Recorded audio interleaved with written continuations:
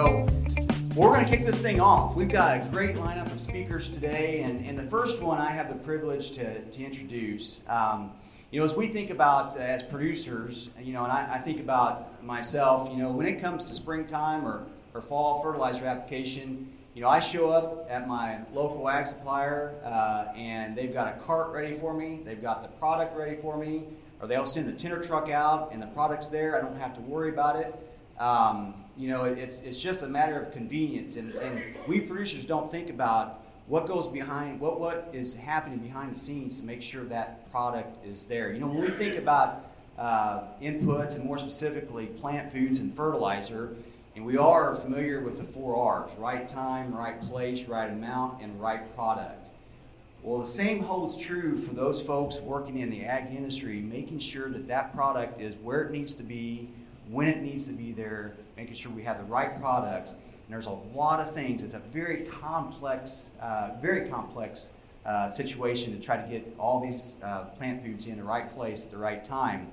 And there is nobody better, in my mind, than the gentleman that I'm getting ready to introduce. And it's Chris DeMoss, the Plant Foods Director for MFA Incorporated. Chris has been with MFA for many years. He's a very energetic person, very passionate. He has a farming background from Pettis County, and he is the best person that I know of that will share the intricacies about the plant foods industry and the supply chain industry and some of the challenges we have. Chris, please come up and take your spot.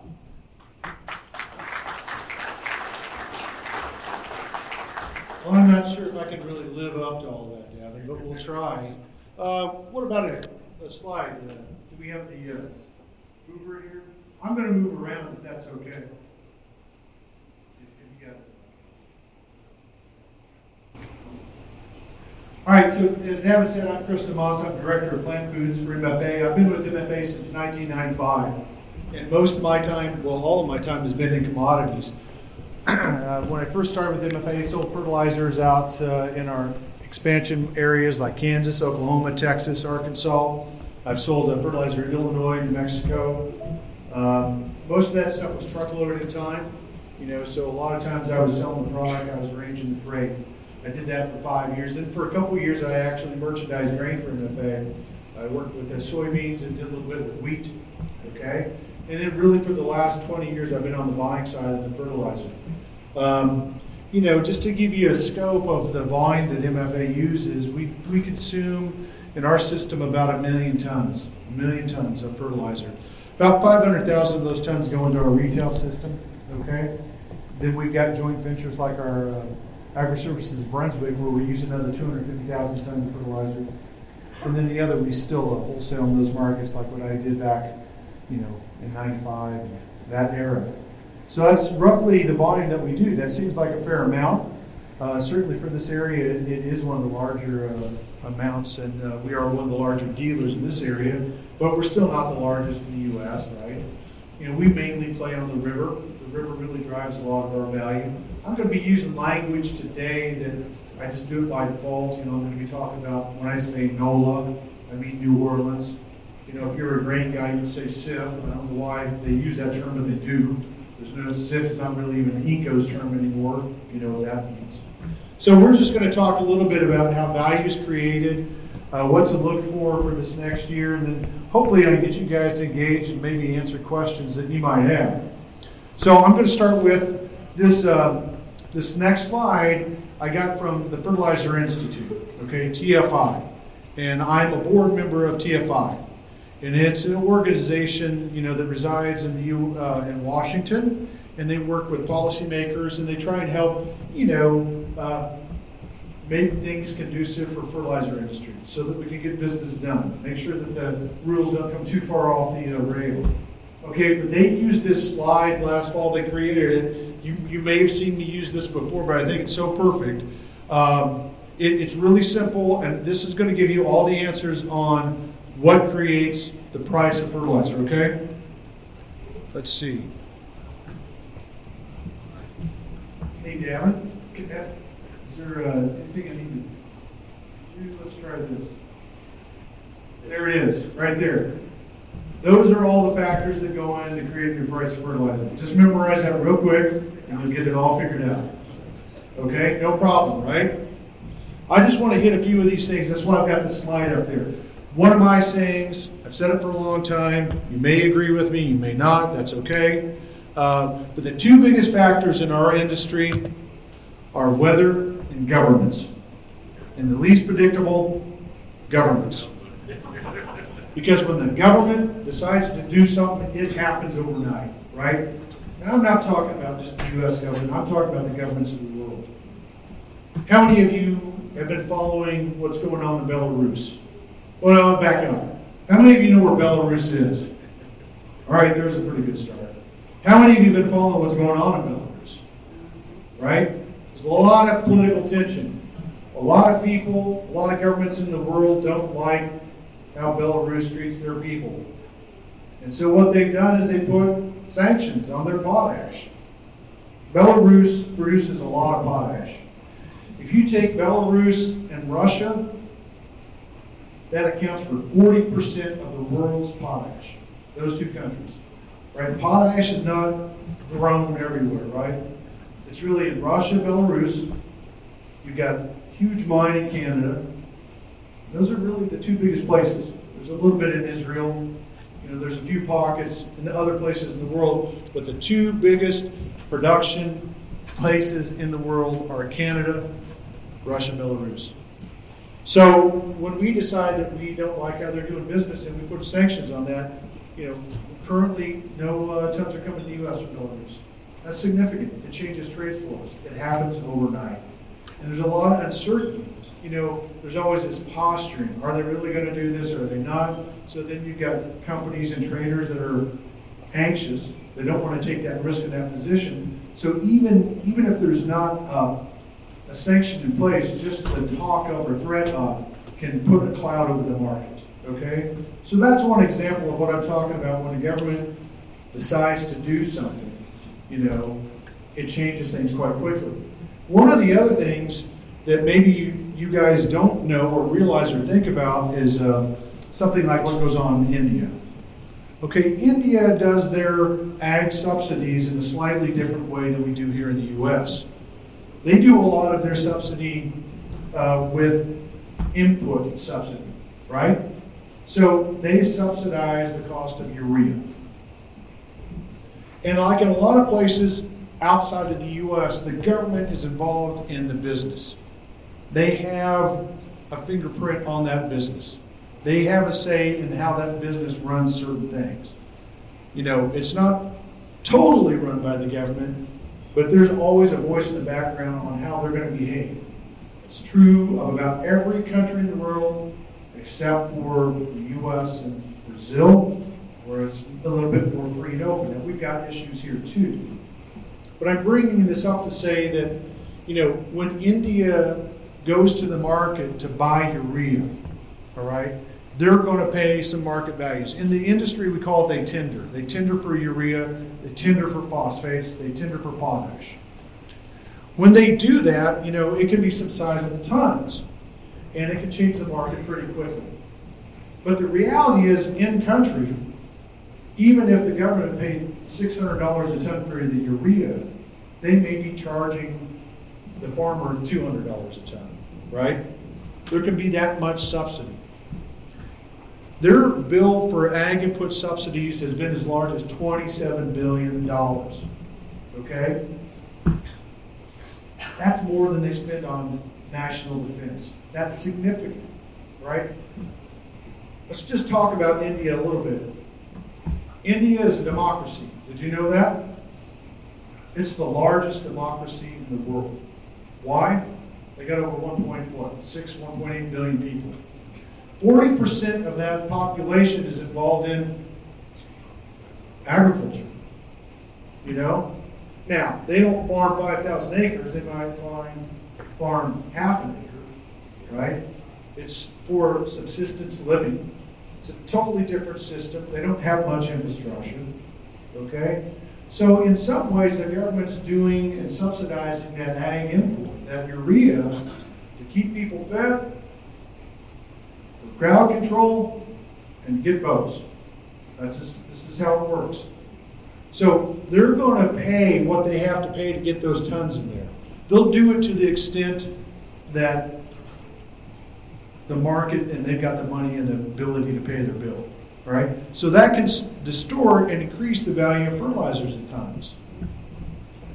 I remember talking to someone several years ago. The fertilizer price had dipped down. They said, "Oh, look, this dip isn't really real. It's just market timing." And I said, "Look, I'm not trying to offend anyone here, but I said when you've got 40% of the corn crop in the U.S. that goes into a mandated ethanol program, you've got India that's spending $27 billion in ag input subsidies. There's nothing real about that. It's not really reflective of what that grain's worth. It's only reflective of what our policies are. It's reflective of what that government's trying to do with their purchasing.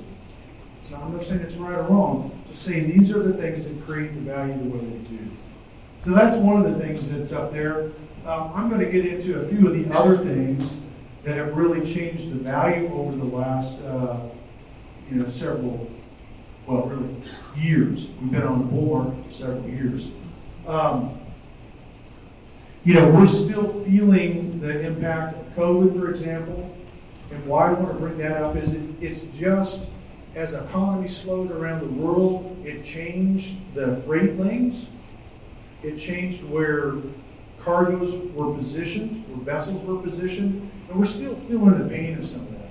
In my opinion, some of this inflation that we're feeling is really the cost of repositioning freight back into where it's needed into normal trade lanes. All right? These are all things that add up to why fertilizer values have gotten to where they are. Now, I just want to say, we can go on and on. These are things I think about all the time. All these circles, at some point or another, are having an impact on what I'm thinking about why fertilizer is the price that it is and where it may go. Okay? Let's see. Probably the planted acres has less to do with it than some of the other things. I think the government payments is really important. Transportation costs, grain traders, old grain traders will say, we're not really trading grain, we're really trading freight. And that's true. It's really about freight lanes. And again, that's why I'm saying this about, the vessel disruption and where they're displaced in the world, that changes values. I was having a discussion earlier, we were talking about just the barge numbers here in the U.S., okay? If you go back 2 years ago, things were really tough. Fertilizer prices were low, freight values were low, people were challenged making any money or return on their barges. Scrap steel was high. They sold the barges. Now we have less barges. Now we have higher freight. High prices cure high prices. These things will work out in time, but these are things that all kind of come together to create this value where we are today.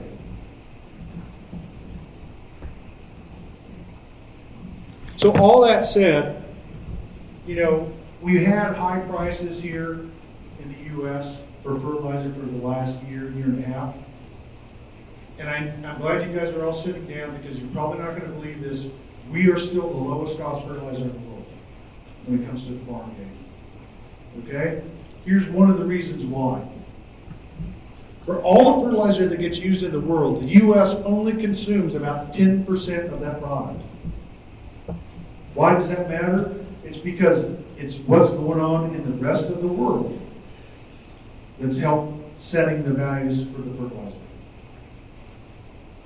And so these things that occur, like in Europe, with their energy crisis, we'll talk about that a little bit more, but that sets the tone as to why we're to this level. Okay?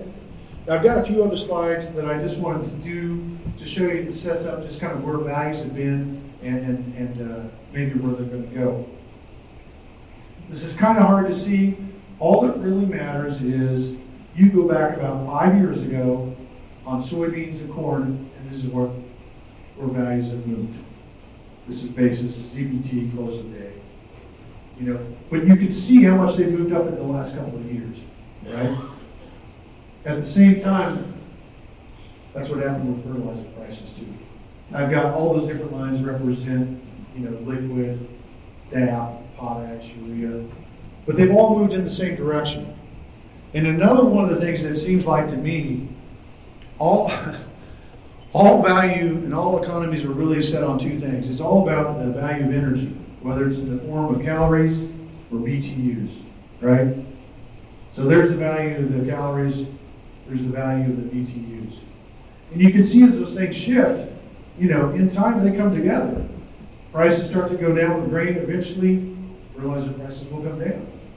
As I tell producers, manufacturers of fertilizer, when they're trying to charge more for the potash that I'm getting, for example, I said, look, no one eats potash for breakfast. Your potash is only worth cornflakes. All right?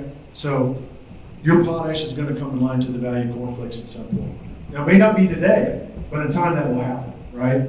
These two are going to come together. Okay, so yes, we've got higher prices with fertilizer, but we've also got higher grain prices. Now, I want to talk about something that, again, we don't always think about on a local level, but impacts what the value of grain is, what the value of fertilizers are in the world, and it's the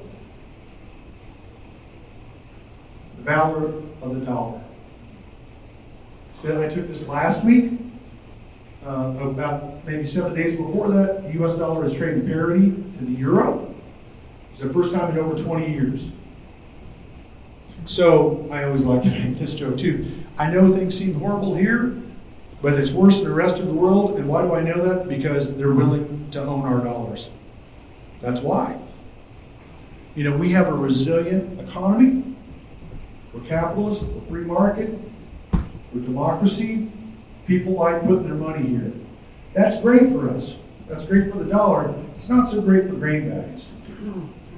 It's going to impact what export's going to look like. It's going to impact the relative cash value of grain. Okay? Now, eventually fertilizers will come in line with this, but this is one of the things that's got me concerned about the next several months.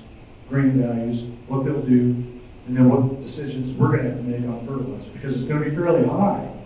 The rest of the world wants fertilizer, so we're going to have this tug of war for a little bit on that value.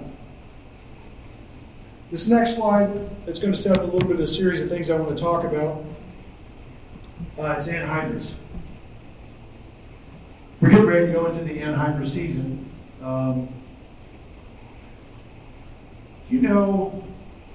We're the only country in the world that applies anhydrous to the farm. Direct application, we call it. Right? We're the only place that uses anhydrous when it comes to raising a crop. And one of the reasons is the infrastructure. Right? I always make the joke with anhydrous. The reason that they don't use anhydrous in India for nitrogen is that anhydrous is really hard to hand broadcast. Right? We take for granted the infrastructure that we have here. It's a sophisticated, challenging product to move around, right? When you go to India, when they offload the vessel or when they load the vessel, you know how they do it? With people, shovels. They put it in bags. They put those bags on carts. They reel those carts up into the mountain, and they just, spread the fertilizer by hand. They don't have the road. Look at Brazil. Even as sophisticated as Brazil is, they don't have the infrastructure. Gosh, what's it take to get a truck of soybeans to market? 1,500 miles, wait in line for 7-10 days just to get unloaded.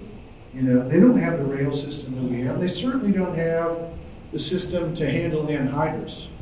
Not just at the farm gate with tanks like this with knives, but they also don't have storage tanks. They don't have pipelines. A lot of stuff that we have, they don't have the rail system that we have. We've got a lot of interior production, right? We produce a fair amount of nitrogen within, like Oklahoma, Texas, right? They don't even have that kind of interior production. And I'm just saying that, and I want to talk a little bit about anhydrous values. This is another simple map that just explains the trade flows of the world. I'm putting it up there to just show that there's a lot of places that make anhydrous, but there's few places that can really utilize it. In the U.S., most of the anhydrous, I'll break it down. A third of the anhydrous goes into direct application, into someone using it at the farm.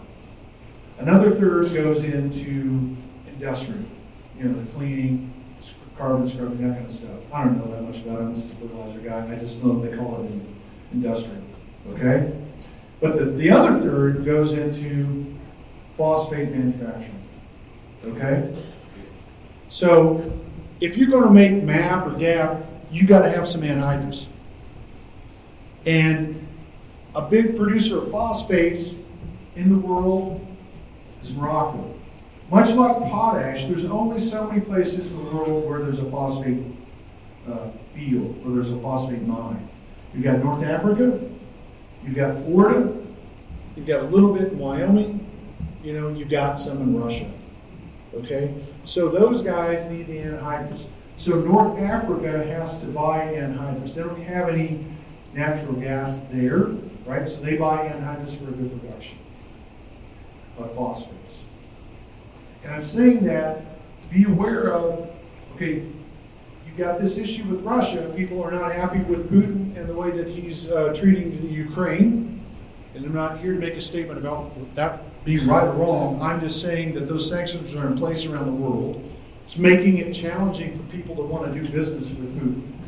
Right? So there's a lot less export currently than there has been. Now, it's not quite as bad with fertilizers, but it is with the other energy sources. Okay?